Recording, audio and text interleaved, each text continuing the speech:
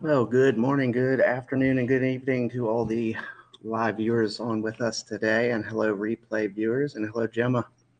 Hey, How are you tonight? um, not too bad. Better than you, I guess. Got work, but anyway. Yeah. So, just in case, there's not a whole lot of folks probably in here just yet, but for the replay viewers at least, if you see me get up and leave in the middle of the broadcast, Gemma's got it under control. I got Yeah, called into work tonight, um, helping out. time. We had my department had a line of duty death. So, um, yeah, so I am at the station right now, filling in. Um, Anywho, before that does happen, let's get into tonight. Tonight we're having a special guest on with us. Jim in Chicagoland is here. Um, and you and Jim share something in common, yes? Yeah, we do. Yeah. Um, So, my son is still going through it, but Jim has been a huge support to me and Thomas because my son was diagnosed with leukemia in 2019, and Jim's daughter has also fought that. And like, that's how we really started talking. I mean, I knew of Jim before that. He probably didn't have a clue who I was. But anyway, um, yeah, like when he was diagnosed, Jim reached out to me and was a huge support for getting through a lot of what I have so far. But Thomas is still going through it. He's still got till next year, hopefully just till next year, to get through the treatment and everything. So yeah. right. So yeah, that's what we are going to be discussing tonight is Hmm. diagnoses in your children and what that is and what it's like. And so, without any further ado, let's bring in our guest for this evening. Yeah. Here's Jim. Well, good Hey. Hello, Jim. morning, good evening, good afternoon. Hello, everybody. Hello, Tim. Hello, Gemma. Thank you for having Hey. me. Hello. Well, How are thank you you for. tonight? I'm Tracy. Hi, Bo. Hi, everybody in the virtual studio audience. Thanks for having me. Yes, sir. Thanks for joining us. It's an honor to have you on. Um, you know, a lot of us, or a lot of my viewers at least, are also in your broadcasts. So we've Hmm. all been on Saturday Night Trivia and seen Ashley having a great time, and Yeah. just her laughter is infectious, and um, just an amazing young lady.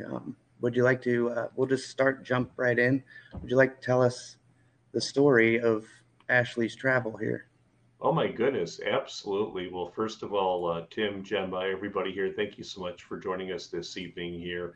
Make sure you guys are supporting and subscribing to Tim and Gemma, everybody. They are bringing a unique and compelling subject to this platform every week here, guys. It's on mental health. Lucia also does a great job in mental health, and there's some others on this platform that are doing that too. So make sure that you support those people, bring them to the forefront, create awareness and everything here for everybody in this room, because everybody in this room, whether you're here with us or if you're in our virtual studio audience, you have a story and people need to hear about it. And it can't just be inside, it can't be contained.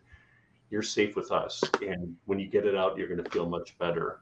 And it's a long path for many of us, but you'll be able to overcome.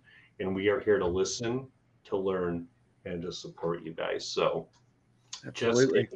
yeah. So just a course about my daughter. She was born back in God 2006. She's now 15 years of age. Ashley was diagnosed with ALL leukemia back in December of 2008. So the bone marrow test wasn't bad, so we didn't have to do the whole AML, which is the lesser of the two leukemias. But still, she had very critical low white blood cell count. She had low platelet levels. She was in the hospital for about 3 weeks, and within 24 to 48 hours, she had a port put into her chest where the immediate process of chemotherapy took place for my daughter at the age of 2.5. Not only there was like a little tube that came out of her with a little port, and doctors pretty much injected chemo into her manually, and then I was asked to do it as a father, as a parent, administering chemo at home twice a day to my daughter to fight off the blast cells or the cancer cells in her blood. That took place, she was under chemo for 3 years. She went into remission in 2011, which is the good news. The bad news is that with chemo, especially lower back spinal treatments, there are heavier doses because blast cells or cancer cells tend to hide in the spinal areas in the back, up to the back of the neck and everything. So they have to do spinal injections every once in a while. And there was a pretty strong dose of chemo that was administered via her lower back one day, and she was like 3. And unfortunately, that chemo traveled to the back of her brain. She seized in September of 2009. Her face got blue, her eyes rolled back into her head. She was non-responsive. Fortunately, and this is why it's nice to have Tim in the room, there happened to be a fire station 5 minutes away from where my daughter had her seizure, her first of many seizures for 8-9 years. The EMTs, the firefighters were there within 5 minutes, stabilized my daughter, and then by the time the paramedics showed up with the truck, they got her to the hospital, which was 10 minutes away. They got the oxygen going into her. They got all of the necessary things to keep her up and running. And she was there for another 3 weeks in addition to getting chemo. Sadly, those seizures remained in her, not just during chemo, but even when she went into remission. There were head drops. There was non-responsiveness. There were eyes rolling in the back of her head, full body collapses, other breakthrough seizures that we had no clue how to stop them. And for 9 years, we could wallpaper this whole house probably with all the meds we brought her up and down on, and nothing solved it. And the side effects were horrific. Side effects, aggressiveness, and this is in addition to like what Gemma's going through with her son Thomas. She knows the aggressiveness from like the steroids, the aggressive behavior, the sleep deprivation, obesity, a lot of other side effects, and then couple in the anti-seizure meds on top of it for my daughter. It was double trouble, and it was like that for 8-9 years. And it took until medical cannabis, which we'll explain a little bit later on in the program, a patch on her foot, which is CBD with a very little bit of THC, and then a tincture with like a little drop of CBD with THC on it. It's like an oil it puts on top of a little chocolate chip. We put into her once a night, and she's been seizure free now for 3.5 years, thanks to medical cannabis. Wow. But to make a long story short, she was in a wheelchair in 2017. She could barely walk. She could say one word at a time. She could barely walk. She didn't remember what happened like half hour ago, let alone 10 minutes ago. After the CBD, she started remembering Disney World when she was the age of 4. She started talking full sentences. She was walking independently. We got her daughter back, and granted, she still has some special needs, and she's going to probably be dependent with somebody the rest of her life. But we got her daughter back, and she is strong. And I'm going to hijack my director skills here really quick, and then I'm going to. Oh, sure, absolutely. That's why I gave it to you. Thank you. And then I'll let you guys switch back. Look at that. There she is this morning, ladies and gentlemen, a sophomore in high school, getting ready to go on the bus at 6:50 in the morning. And thank you for all of you guys stopping in the room. So there's Ashley. And let me go back to you guys here. Let's see. Let's go back to Tim here. Let's go back. She looks very excited. Yeah. So I'm gonna let's put. I'll let you guys do whatever. So that's the story, Tim. Yeah. So that's amazing. First of all, the turnaround that she was able to experience with just the medical cannabis, it was like the missing key to the lock, if you will, I guess. Gemma, if you want to share a little bit where you are with Thomas. Yeah, so it literally today, actually, we were at the hospital and he was put under anesthetic for his lumbar puncture, and they inject the chemotherapy into his spine because there was some on his brain as well. And that methotrexate, but that has got some horrific side effects to it. Yes. And he's on another one, vincristine, which they've had to lower to 50% because that also saw him in a wheelchair. Now he has T-cell leukemia, and right at the start, his blood count was his white blood count was so high that it couldn't stay just in like the veins and stuff. So it started collecting and formed a huge mass on his chest. I've actually uploaded some scans for you to look at. See if we can. There we go. I don't know how to do this. So I got you. Hit the, actually, I might be able to do it for you, Gemma. Hold on. yeah, I got you. I don't know how to make it bigger. I'll go full screen. There you go. Yeah. So the one on the left My was goodness. taken the day that he was diagnosed, and that huge shaded area in the middle was the mass that was crushing his heart and his lungs. Oof. I didn't know it was affecting his heart until recently. Actually, they didn't tell me that. Oh my I'd God. been taking him to the hospital, the doctors, for about 4 months prior to diagnosis, saying that he wasn't sleeping properly. He was very wheezy. He was complaining about pain, and he was bruising a lot. But my doctors were not supportive enough, and I actually got blamed for causing the bruising. And they very closely came to diagnosing me with Munchausen's by proxy because of this. Thankfully, they found out what it was, but there's no way I'd have wanted it to be this. I got But you. yeah, he's still on treatment, as I say, and he is currently. They estimate that he should now be finished in May next year. So we finally got an end date for this nightmare of what did I say it was? I think I said 16th of May next year is the end date, supposedly. Wow. Although he's had to have an increased dose of chemotherapy recently for quite a little while now, actually, because during the start of COVID, there was that many concerns for people with compromised immune systems that they reduced his chemo to about 20-30% dose, which caused his white counts to go back up. Oh. And then they're now having a really hard time getting back onto it. So he had to have a 4-week break about just over a month ago because he became neutropenic, which means there's no neutrophils, and those are what is your natural defense to fight infection and things like that.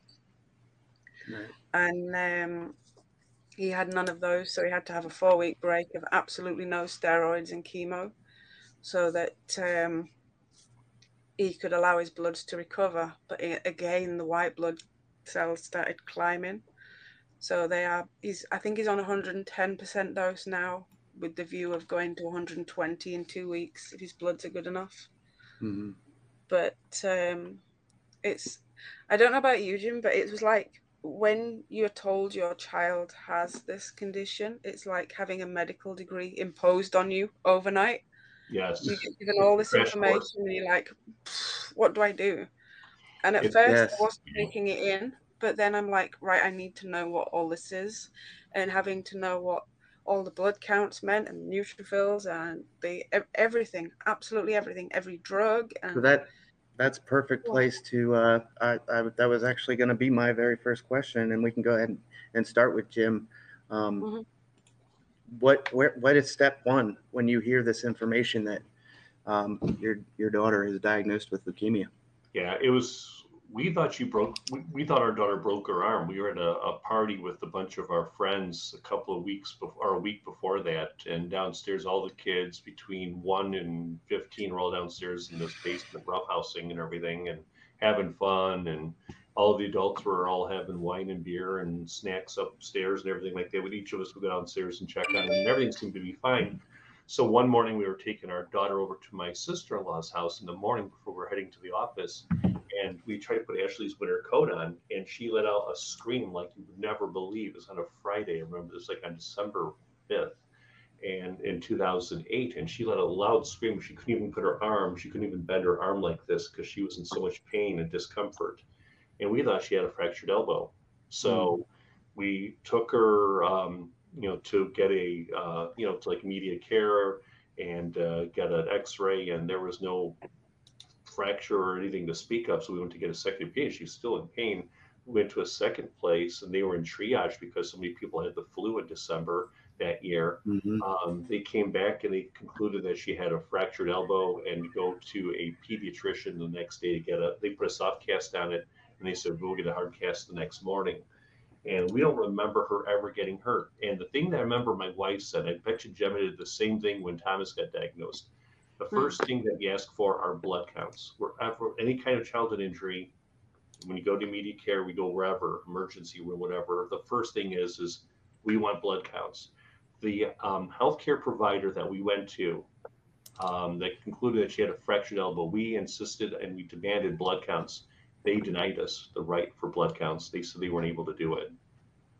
So we refused to get the cast put on her. So that weekend was one of the longest weekends of our lives, or at least at the time we thought it was. A friend of ours, my wife's old softball teammate, who was a lawyer, had a friend who was a doctor at another healthcare provider. So we went out of network to get counts at 2 p.m. on December 8th of 2008 at 2:00. So we got the counts. We were like, okay, we all got that done. We're going to be all set. Everything's going to be good. So we were like, okay, we're going to go Christmas shopping. We're going to go over to Deer Park and go Christmas shopping. And then I'm calling my wife back in her car. And then all of a sudden, my wife gets a call. Your daughter's platelet and white counts are critically low. Get her to the emergency room immediately.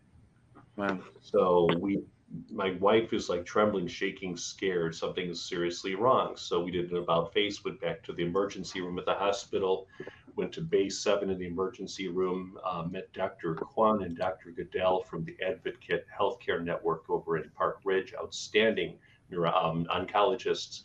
And within an hour and a half, they found blast cells, and they told us in the room at 7:45 p.m. on December 8th that your daughter has leukemia.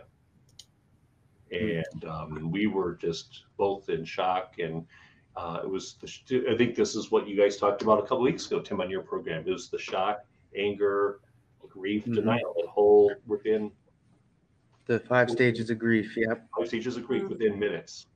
Minutes. It was such a blur. We stayed there in that hospital for at least 2 weeks. And everything changed forever. Our lives have never been the same. Even to this day, things haven't been the same. Sure. It's I think everybody in this room, not just Jem and myself and you, Tim, but everybody in this room has had one of those either a catastrophic illness, a catastrophic change in your life, or something that is burdening your shoulders, and it's a life changer. Lucia's gone through it. I'm sure Leslie's gone through it. All of you guys in here have done that. That was just, like I said, one of my friends looked at it. He says, you know what, in your world, he says, on a ruler, I have a ruler. Where's my visual aid? Here we go. If you have a ruler, or pretend this is a newscast on TV. If this is a 30-minute newscast on TV, this much of it, all of this is going to be around Ashley or leukemia, or in this case, Thomas. All of this is the rest of what's in your mind over here, just this little small area right here. Everything else is moved. This is all about getting your child back up to full strength. Or in a newscast, a half-hour newscast, 28 minutes of it are going to be about your child. The other 2 minutes of it is everything else in the world. That's a really great way to put it. Yeah, and I myself hadn't thought about it like that, like you guys have. So if you're just joining us, this is Jim in Chicagoland. You all know him well. Him and Gemma are sharing their stories of getting the news that their child was diagnosed with leukemia. Now, in this episode, we have 2 people in the broadcast with the similar diagnosis. This doesn't have to be the case. There's a range of childhood diseases, illnesses, and everything out there. This is for anybody that's willing to listen to the stories, and anybody that wants to share. You can always drop us a line, and we can talk about it. Quick update real quick for the folks just joining. I am at my firehouse. Well, this isn't my firehouse. I got called into work tonight. We had a line of duty death here in Frederick County yesterday. So it's kind of an all hands on deck thing. So if you see me I am actively on duty right now. If you see me exit the room and without word, then I have to run on a call. But Gemma and Jim have it under control, and we'll get through with the rest of the stories. That being said, we'll go ahead and bring Gemma up again. What was step one like for you when you got the news? You had mentioned that you wanted to learn as much information as you could. Was there anything in particular that caught your interest or caught your eye the most? It wasn't until I think at least 24 hours after I was told that I started to finally accept it. At first, I remember going back to the doctor after and apologizing because I told him he didn't know his job. He was wrong. My child did not have cancer. It was absolutely, he was talking crap. But then when I started to see, they told me that he had less than a week to live if we did not get him hooked up to that medication. And normally they said they would they would put him to sleep, test the bone marrow, and find out which one it is and treat that way. But they said because of the mass on his chest, they can't do that because it's too dangerous putting him to sleep under anesthetic. So they started treating him with very high dose steroids, and he became unwell very, very fast. I've got a couple of pictures here to show you. So that one on. The mood swings are what really gets either he's all or nothing. He's like completely out of it, or he snaps out of it and just gets there's no middle. So he became really poorly, and there he's got oxygen and everything on because he couldn't breathe. I think the mass knew that it was being attacked by the drugs, and it was and it just stopped him being able to breathe properly. And then we've got this one here. Whoops. And that was, I think, perhaps day 2 or 3 of being diagnosed. And it's when I saw him, I started to accept it. And that's when I was like, yeah, okay, now I need to know what we're doing here. I need to learn more about this and find out what's going on. It really was like having to learn a whole medical degree overnight. And I was given countless leaflets and booklets and things, and they gave me a file, and the file, it was so thick of information, and I'm just and I don't think I slept for you don't sleep very well in hospitals anyway, but I don't think I slept very well for a while. Right. Because I wanted to learn what was going on. I thought I need to know what I'm dealing with here. And I don't know. He was taken to the hospital originally because he had a rash. He'd had a bit of a kick off because he didn't want to go to school. And he'd had a rash that appeared. And it was I'm just literally uploading them now so that I can show you. Sure. But it was suspected meningitis that we took him in for. Now, here we go. This is the one. I couldn't upload him properly there. So he got a rash from about the mid-waist up. And I put the glass over it and thought, because my first thought was meningitis. And when it didn't disappear under the tumbler, I thought it's meningitis. And when I took him in, they thought that was that at first, but then they fairly quickly ruled it out with it being only from the mid-waist up.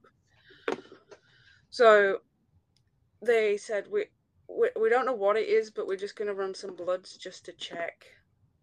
And then they put me in the, it was like the cat ward for the clinical admissions.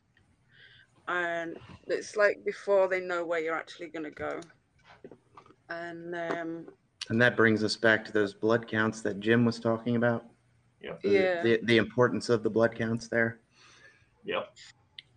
But they told me straight away that it was leukemia. They said they didn't know which. They had to do the bone marrow tests to find out which one which is why I had to wait nearly a month before I knew, because they had to get on top of that mass on his chest before they could put him to sleep to find out which one. And they said, that's fine, we're going to do that, but the risk of doing that is when we test to find out if he's high or low risk for a relapse, it will come back with a false positive, and it will say low risk because we've already started to treat it. So we will never truly know if he's high or low risk for a relapse. We're just going to have to hope it doesn't happen. Right. But So- here, certainly here, the treatment is 3.5 years for a boy, 3 years for a girl. Interesting. And they used, right at the start, I think he was on about 6 or 7 different chemotherapy drugs and a steroid on top. Yep. His favorite one was a red one because it made him pee red. And because they were monitoring his output and input, he had to like wee into these wee jug things. And because we were in like total isolation, there was like a double door you had to go through. And then in the bathroom, it literally looked like a fridge that you put it in, and then they could get it from the other side. Yep. And he would very matter of fact announce, he says, "There's some red wine in the fridge for you," to the nurses. So he kept a good spirit there. He did actually. I've got loads more great. photos of going through to show as well. But yeah, he did. When he started picking up, I think as soon as they started getting on top of that mass, he started picking up. This one is maybe, this photo here is maybe just over a week after the treatment started. And he was sat up and he was pretty lively then. But again, it's when they started hitting him with different treatments and different drugs and different chemotherapy, it knocked him differently. His appetite was like, he was eating more than I could eat in a week. And he was piling the weight on. Down also. So his mood and everything. Oh gosh, the mood swing just This picture is how long into it? I'm sorry. Oh, that's wow. about just over a week after he started treatment. And he picked up really well.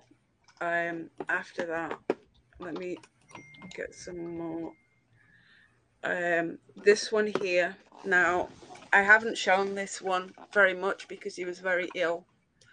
But this one here was maybe about 3 weeks into it. Oops, I got you. Sorry. Yeah, those that's when the steroids really took hold. And because as well they couldn't put him to sleep to put his central line in, he had terrible veins. You can see how sore his hands are. And he had, I think at one point he had 5 cannulas in, both hands, both feet, and then halfway up the arm as well. And he was so sore with it. But now they've gone and put his central line in. It's a lot better for accessing, but occasionally, like today, he didn't want it. He was having none of it. But he did in the end, because I think he's come to terms with the fact that, you know what, I have to have this now. And I think that's how I knew he was getting better as well, because before he'd just lay there and they would do whatever they wanted and he wouldn't flinch. And it's when he started fighting and it was like, no, you're not touching me. No, you're not doing that. I knew he was getting better. Right. So this brings us, or brings me to, the mental health portion of the show here. What did this do to the two of you? We'll go ahead and bring Jim back to start. You and your wife Maureen, how did you accept this? What was your mental health like for the first couple months, and how did you cope and maybe get into a better mind frame after acceptance?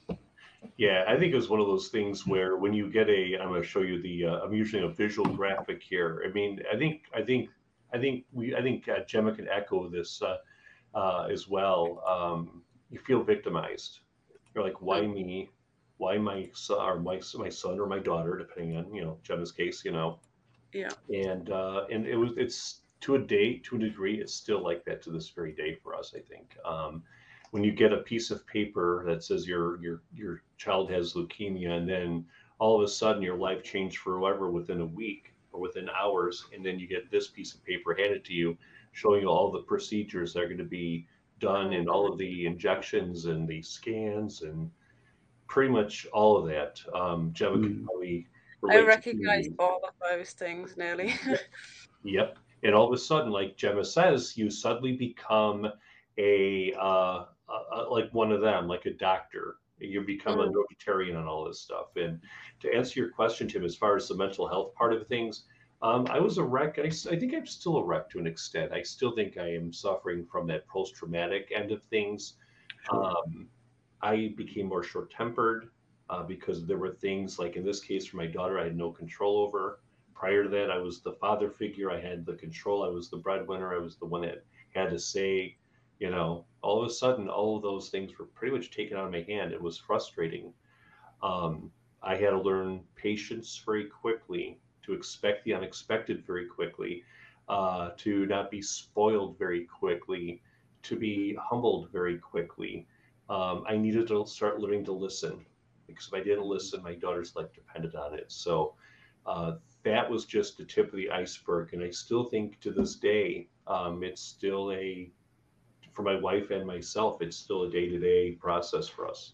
Absolutely. Do you ever get over the worry of it coming back? Yes, every day. Yeah, I always look over my shoulder thinking something bad's going to happen, not just with my daughter, but with every facet of life. I do Yeah. that. I cannot lie. I would be lying to you. I come across as, Yeah. oh, James, Mr. Positive, Mr. Ultimate, which I am. I love cheering people up. I love listening to people's stories, doing what I can to do whatever I do here in the office or around the house, around the block, over here on the court, wherever. But it can always come back. But you can't, at the same time, you can't live scared either. You have to go out and do the things you want to do. Obviously, COVID put things back a little bit for all of us, but man, when she went into remission, you know, that was just, party time for us. And then the seizures kind of kept us humble. So we had to be close to home at the same time. But when she was seizure free, we were going downtown. We were at the Chris Kittle Market. We're going to the American Girl store. We're having, we're going up, we're going up to Summerfest. We're doing state fairs. We're going to Arizona. We're going to Florida. Yeah. And then COVID happened, and here we are. So Oh, yeah. So with the seizures, you had mentioned earlier um, how the medical cannabis has helped improve things, so much. Can you share with us and the audience, the replay viewers, all about Ashley's Law, please? absolutely. Well, funny, right when you said that, right on cue, there she is in the comments field. There's Sonar, aka my wife. That's Maureen Ashley in the comments field. That's my wife. So she's going to make sure that she will be my agent. She will correct me when I'm wrong. But so basically, what happened is back when we went to a homeopath, the late Dr. Tony Bark in Evanston. She saved our daughter's life single-handedly. She brought our daughter onto a keto diet.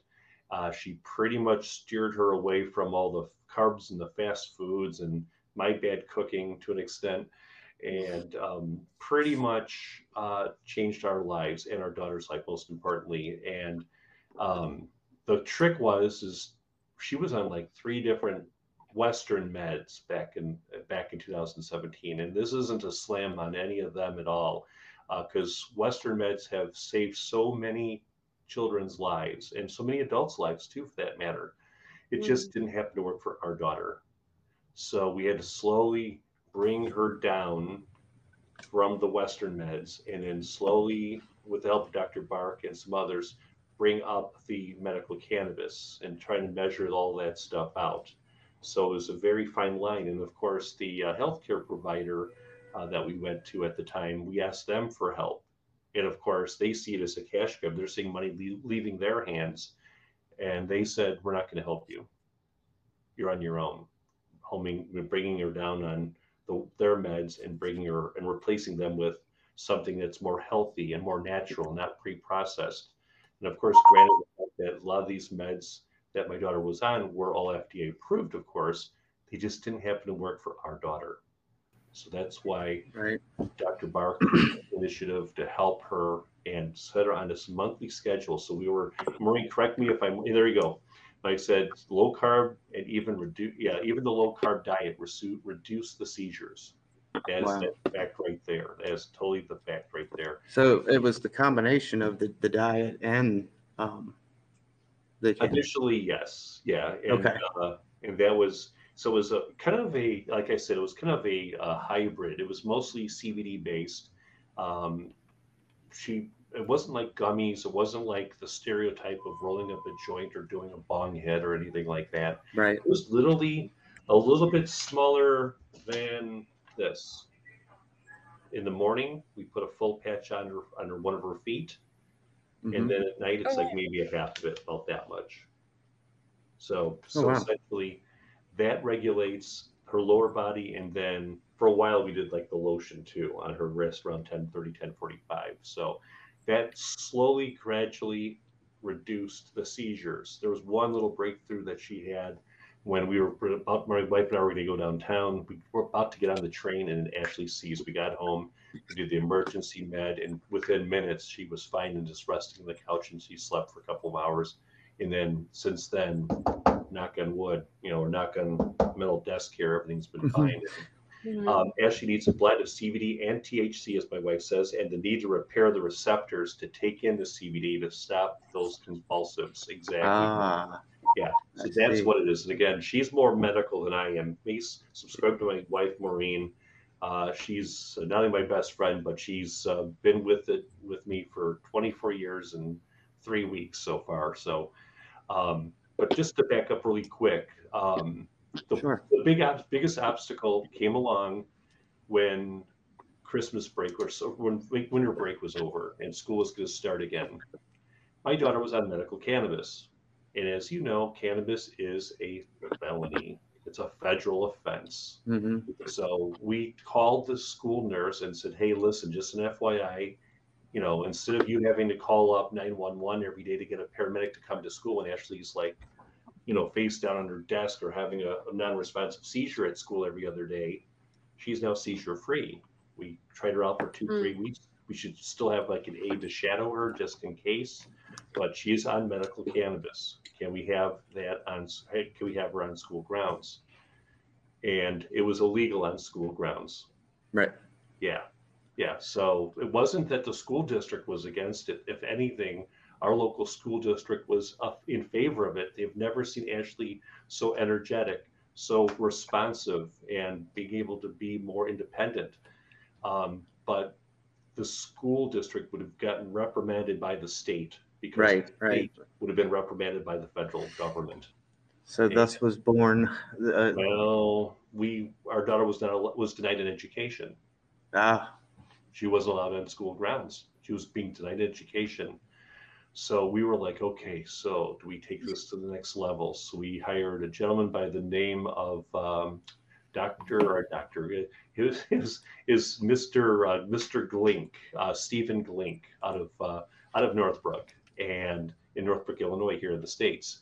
And Steve was instrumental in showing that every child in the state, in Illinois, as well as other states around the country, have the right to an education.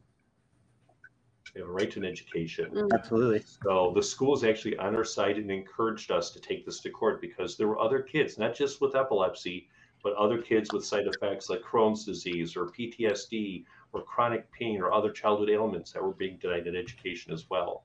So our attorney basically, we took the school district, the state to court, and we went to the federal Dirksen Federal Court building downtown Chicago. And basically, because it's a federal level, the judge here in Chicago really didn't have much power to override a federal law, but he managed to issue a temporary restraining order that would allow us some time to kind of maybe create some kind of a state law on a state level to allow our daughter and other kids, perhaps in the state of Illinois, to get a school education with medical cannabis in their system. And the judge even said it's not like she's rolling up a joint in math class. She's Right. literally, it's an unobstructed patch under her sock that goes into her system.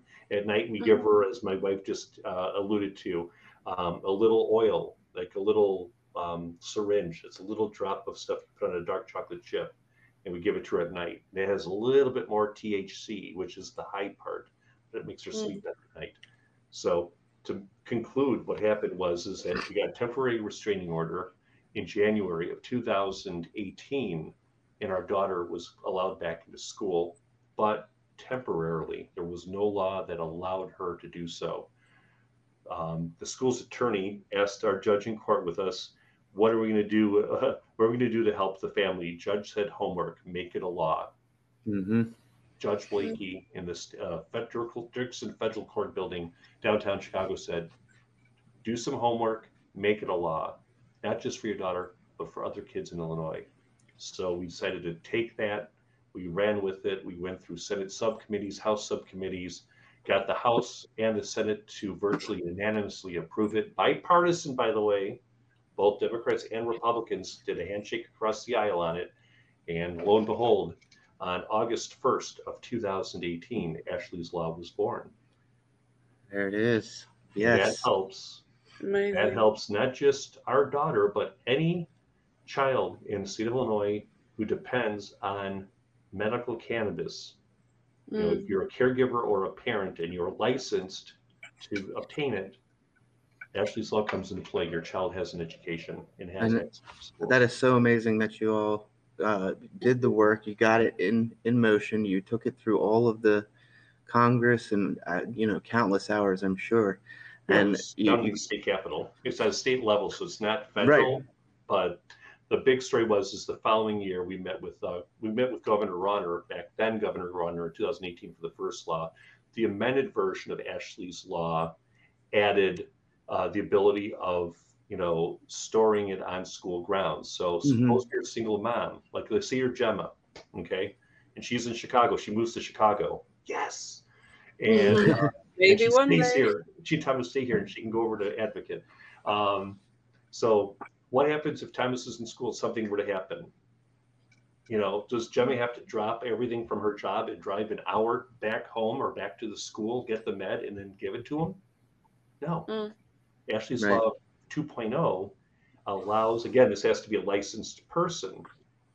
Sure. You have to make sure that it can be stored in school grounds, but you have to be a caregiver or a parent to do it and to administer. So it's stored in this nurse's office, the way that if someone has needs insulin for diabetes, they have that there. Now they have medical cannabis there. So any child with medical cannabis with the license from a parent or caregiver has it on school grounds. And it's one more quick thing. I'm yapping too much here. No, you're fine. To the newest law, it's now school buses too. School buses too. Big shouts to Senators Christina Castro, State Representative Bob Morgan, retired Representative Lou Ling in Illinois, my good friend Iris Martinez. Now she is running. She was a former senator, and so many other people on both sides of the aisle, both Democrat and Republican in Illinois. We're very grateful. And it hasn't stopped there, from what I understand. You guys are still moving forward with more. Maybe. And maybe. Was that a spoiler alert? Maybe. Well, when you mentioned it, we just had legislation passed not too long ago that allows medical cannabis at summer camps and at park districts, as my wife just wrote down as well. So wow. We were thinking about taking it to a federal level a year or two ago, and then COVID happened, and that kind of things. We had some other support from other states that also needed our help, but COVID's taking front and center. But we got all this in just before the craziness, and we're very grateful. And so, did you find with the birth of Ashley's Law and all the work and research and everything that you guys had to do to get this into motion, was this kind of like your grounding or your keeping your head on straight? It gave you that sense of purpose. Okay, we're going to make some stuff happen here. Yeah. And we're going to make some good out of the bad, if you will. And did that keep you guys in a sound mind? Yeah, I mean, I would say that is definitely the case, because I think there was a bigger picture here. I don't think we were the only ones whose children were denied an education. Think about those who had kids that had chemo or had other childhood illnesses prior to Ashley's Law. Think about where they are right now in their predicament. They had probably had to get tutors, or they had to have, a caregiver live with them, or they're tied down. They were denied all of that. This is a stepping stone. There's so much more work to be done, especially on the federal level. And I think we need to take it to the next step, where, other states, I think other states here in Illinois or in the country are still coming to grasp with it. They still haven't been able to push the legislation through as quickly as we did. And I don't know why there's resistance. I'm wondering if it's big government, if it's big business, if it's big farm, if it's the health insurance companies having a handshake. Our next goal is we're paying out of pocket for this. When I sit there and you see people on HAPS and other platforms, hustling or begging for money and stuff like that. And I can understand if you're a musician, that is your bread and butter, especially when everything shut down in COVID. You've got to appreciate great talent on all these live streaming platforms. I'm begging for money simply because we are paying out of pocket for medical cannabis for our daughter. Insurance companies are denying us any kind of assistance with this. We're paying out of our pocket right now, and we would be much better off. We're living paycheck to paycheck right now. Right. We need insurance. Yeah, so that's the next step for you guys getting the insurance companies on board. I'm ranting here, but think about this. I think there's an underbelly here, a big handshake between, big government, big farm, and health insurance companies. It's a three-way handshake. And the little guys like us in here, and I'm sure all of you guys, some of you use medical cannabis or even recreational, and you're in that same situation too. And we need to change that. We got to make this a level playing field for everybody around the country. Yeah, I agree. I agree. If it can pass, and along those same lines, Gemma, the other hashtag I incorporated with this broadcast was Thomas Fight Tall. Can you fill us in a little bit on that? We'll give Jim a break there for. Yeah.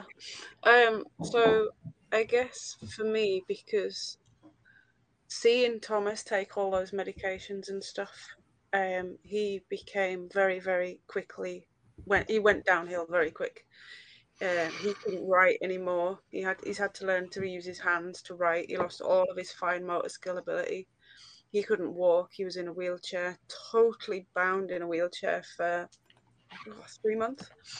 And it wasn't until the local rugby team said, if he gets out of that wheelchair, we will let him walk on our field with the players at the start up, and that gave him some incentive to do that. But the amount of chemotherapy drugs he had, it was so bad to him that it destroyed his body effectively. So he's sterile now. He'll never be able to have children of his own. And it's caused many other things. It's caused permanent disfiguration of his feet and toes. His toes, because it caused severe muscle cramps and spasms, his toes have gone they're like that, clawed. And without surgery, nothing that they'll be able to do with that. Just hope it doesn't get any worse. And I thought, I didn't realize, and I don't think you ever do, I think you're kind of ignorant to it until you're in the situation of just how many children do get this. And when I was in that hospital, it was absolutely full of children that were sick with leukemia. Leukemia seems to affect more. It's one of the more popular childhood cancers. But every cancer in that exists, there isn't really a set dose that's separate from an adult. It is, some of them are like 1 milligram per kilogram in weight, and then some of them are just, you've got cancer, you need to take that, no matter whether you're a fully grown man, say, or Thomas. And it has destroyed his body. So we set up Thomas Fight Tall after we'd done some fundraising initially, and we were pretty good at it, actually. I've always been told I could sell ice to Eskimos.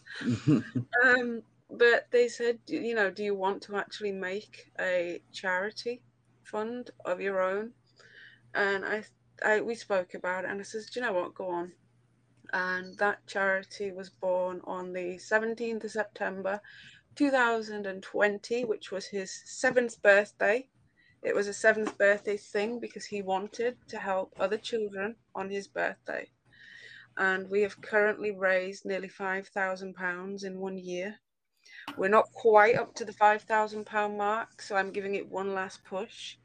And I'm currently in talks with a place that I am absolutely petrified of heights. Like, why do they make everybody that is tall scared of heights for a start? But anyway, so I'm talking with a place that does abseiling, and I am going to abseil down a huge building to raise money for this charity.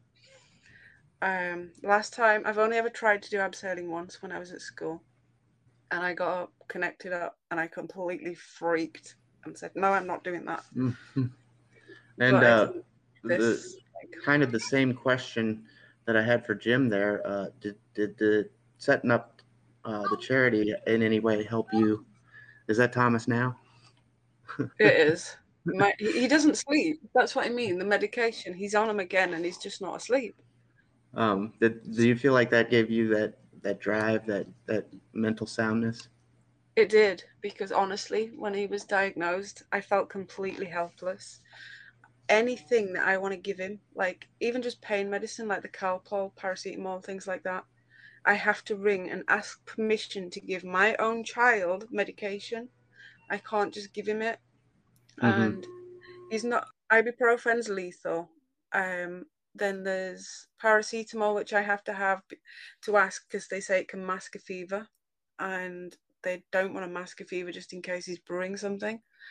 So they give him dihydrocodeine. So he's already on opiates from 5 years old. And you know where I stand with all that because of my own thing. So I try not to give him it. But feeling, because I'm on my own with him, and I feel completely helpless, constantly like I'm not doing enough for him, like I can't do enough for him. And that was like a way of not only giving back to those that had helped us, but giving me something to do. And like, I don't know, like I said to myself, if I leave this world, would anybody know that I'd ever existed? Would anybody know that I'd done good? So Right. for that, it was like, for That that question thing, should even yeah, cross okay. your mind, Gemma, because you are doing the work of two, and you and Thomas collectively are more brave than anybody else I know. Oh, thank you. That means so much. I second that. Oh, thank you. It is hard. It really is, especially when I've got my own health battles, and I have many a time put off my own appointments and my own health for him. Like Jim was explaining with the ruler, right? Yeah, for sure. Now, one thing I wanted to ask Jim, actually, one thing I've noticed in Thomas since the medication's been going up, I don't know if it's like the start of a seizure or anything, but Thomas has started over the last maybe 2 months, just under. He'll start rapid blinking, and as though he's just zoned out for just a few seconds. He's just like, you can say Thomas, Thomas, and he's just boom, not with it at all. And it usually coincides with when he's had methotrexate. He has methotrexate every Saturday orally, and then every 12 weeks intrathecal. Methotrexate's the worst. Ugh, not a And fan. it seems to coincide with that when he's at his worst. So he's had it today. So probably over the next few weeks, he starts the rapid blinking. Maybe for a minute or two, and then when he's done that, he'll like seem to stare off into space, and is just completely zoned out. The spaciness. Yep. Yeah. And like, I don't know whether that's something else that's coming with this or what, but I don't know. Methotrexate is the worst of all the ones that we did for our daughter, including the spinal injections, which had, in one instance, way too much methotrexate. But once you get past that hurdle, and my wife can confirm this for me, I think that was once we were off that, once the schedules, the visits weren't every week or every month, it was every 2 months, and the methotrexate was like almost out of the picture by then. It was just regular chemo. Yeah. Oh, we've been told that we'll have methotrexate right to the end. I'm keeping him off camera because he's come in and just did pants, so I'm not gonna go there. I'm the same way too. I'm not. I'm just full window right now from the waist down. He's got to have methotrexate right to the very end. Unfortunately, he has oral methotrexate every Saturday at 110% dose. And then intrathecal spinal methotrexate every 12 weeks. And he's just had that now today. So I'll notice more issues over the next few weeks. So we're coming up on the hour here. I have one last question here for Jim, but first let's, I just wrote in the comments there, if you guys want to help Jim and Jim get the word out, and Maureen, use the hashtags Ashley's Law and Thomas Fight Tall, and you can share this broadcast out. Maybe if you want to make it collaboration of the week. I don't know. I'm just saying. But we're definitely. My name's on it. It won't happen.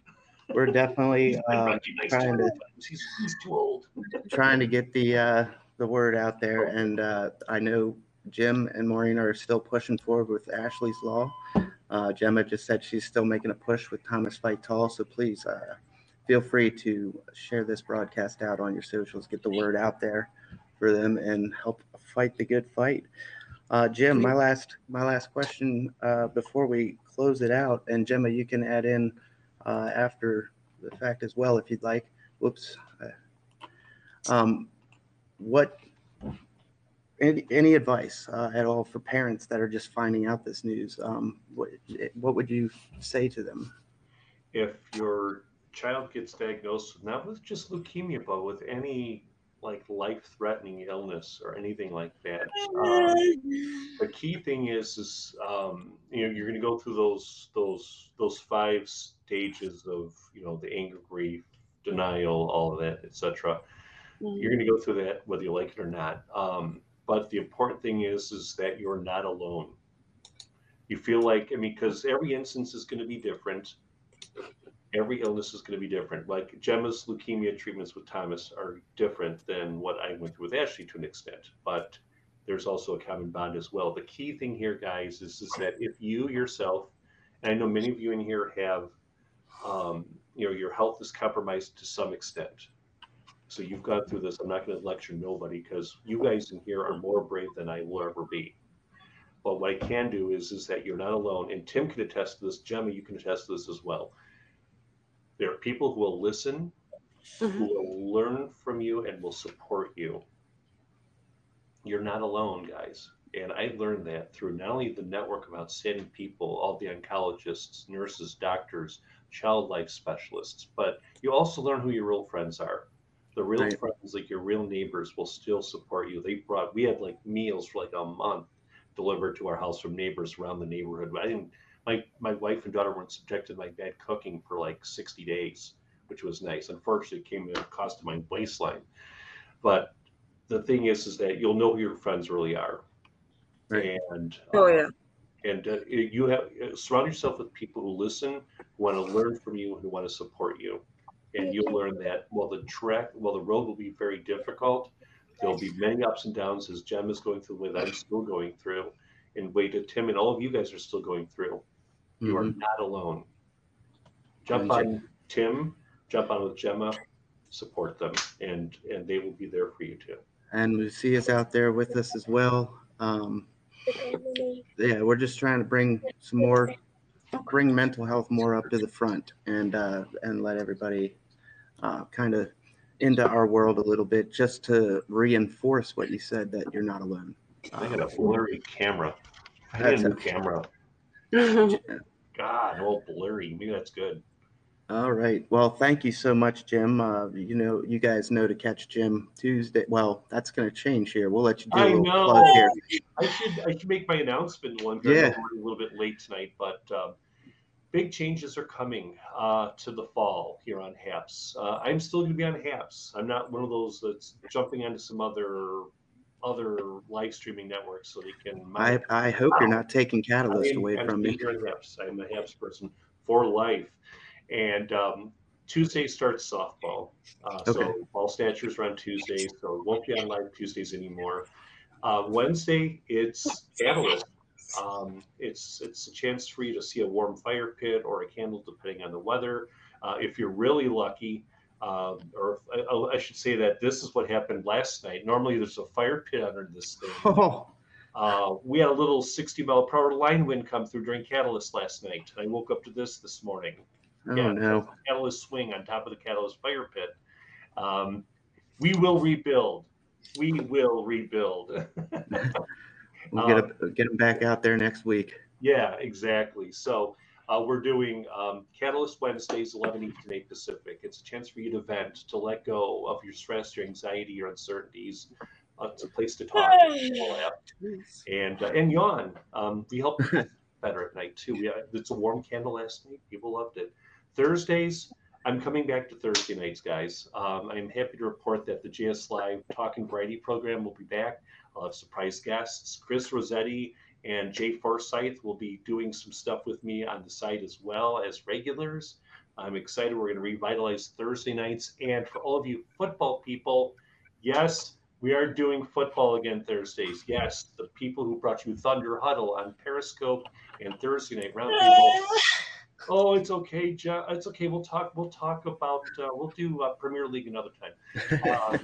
But American football, yes, we're going to be doing HAPS Huddle, announcing HAPS Huddle here on Paris or on HAPS Right. coming up in September. So it'll be our talk show, 1 hour long, done, and then we're going to do an hour of football, strictly fantasy football, summaries, analysis, predictions, all of that. It'll be fun. And then Saturday, of course, is trivia night. Saturday is trivia night. Yep, Saturday, almost 3 years old now. God bless the Catalyst porch, though. Thank you. Get you back out there hopefully next week. That is one of my favorite broadcasts on the platform. If you guys don't know, I'm sure you all do, but Fire Pit, good way to decompress in the middle of the week. What better time to get you through those last 2 days? And Jim, thank you so much for being here. Thanks for sharing. My apologies for my blurry camera. I should have, when I got let go from my job earlier I should have taken their camera and given them this one. Joking. So, it was an absolute pleasure. And on behalf of Jim and I both, thank you for the time. And Miss Maureen, thank you for letting us have him for an hour there. She made beefs for me, and I met some Italian beef upstairs. We'll let you go and get some food. And I think, is Thomas there? Does he want to say hello? He is. You can hear him yawning. Come on, Tom. Yes. Can't be bothered. He can't be bothered. He's just sprawled out here. Say hello. I'll just show you these then really quickly because he's not going to pop up. He popped up a minute ago. Where are they? Oh, there he is. There he is. Corner. My pants on. Oh, sorry. Right, this one was really quick. That was when he lost his hair to the chemo. Oh boy. Yep. And then this was today. Oh gosh, they're not going away. This was today after his anesthetic. Literally just still asleep. Yeah. Now he's wide awake. Yeah. I got to sleep, and then this one's the other day. So he's doing well. He's certainly doing well. He sounds tired. Thomas, you are the man. Thank you for the information. But yeah, he's doing well. He's just not sleeping. What we are on at a time. 2:10 nearly. So yeah. All right. Oh boy. Well, let's go ahead and get him to bed. Let's get Jim fed. And thanks everybody for being here. I appreciate always. And like I said, please share this out on the socials and get the word out there. Thank you to everybody in this studio audience, the virtual studio audience. Without you guys, we would be here. And Make sure you guys subscribe to both Gemma and to Tim, please. They're great hosts, and make sure you check out the Mental Health Hour every week here on HAPS.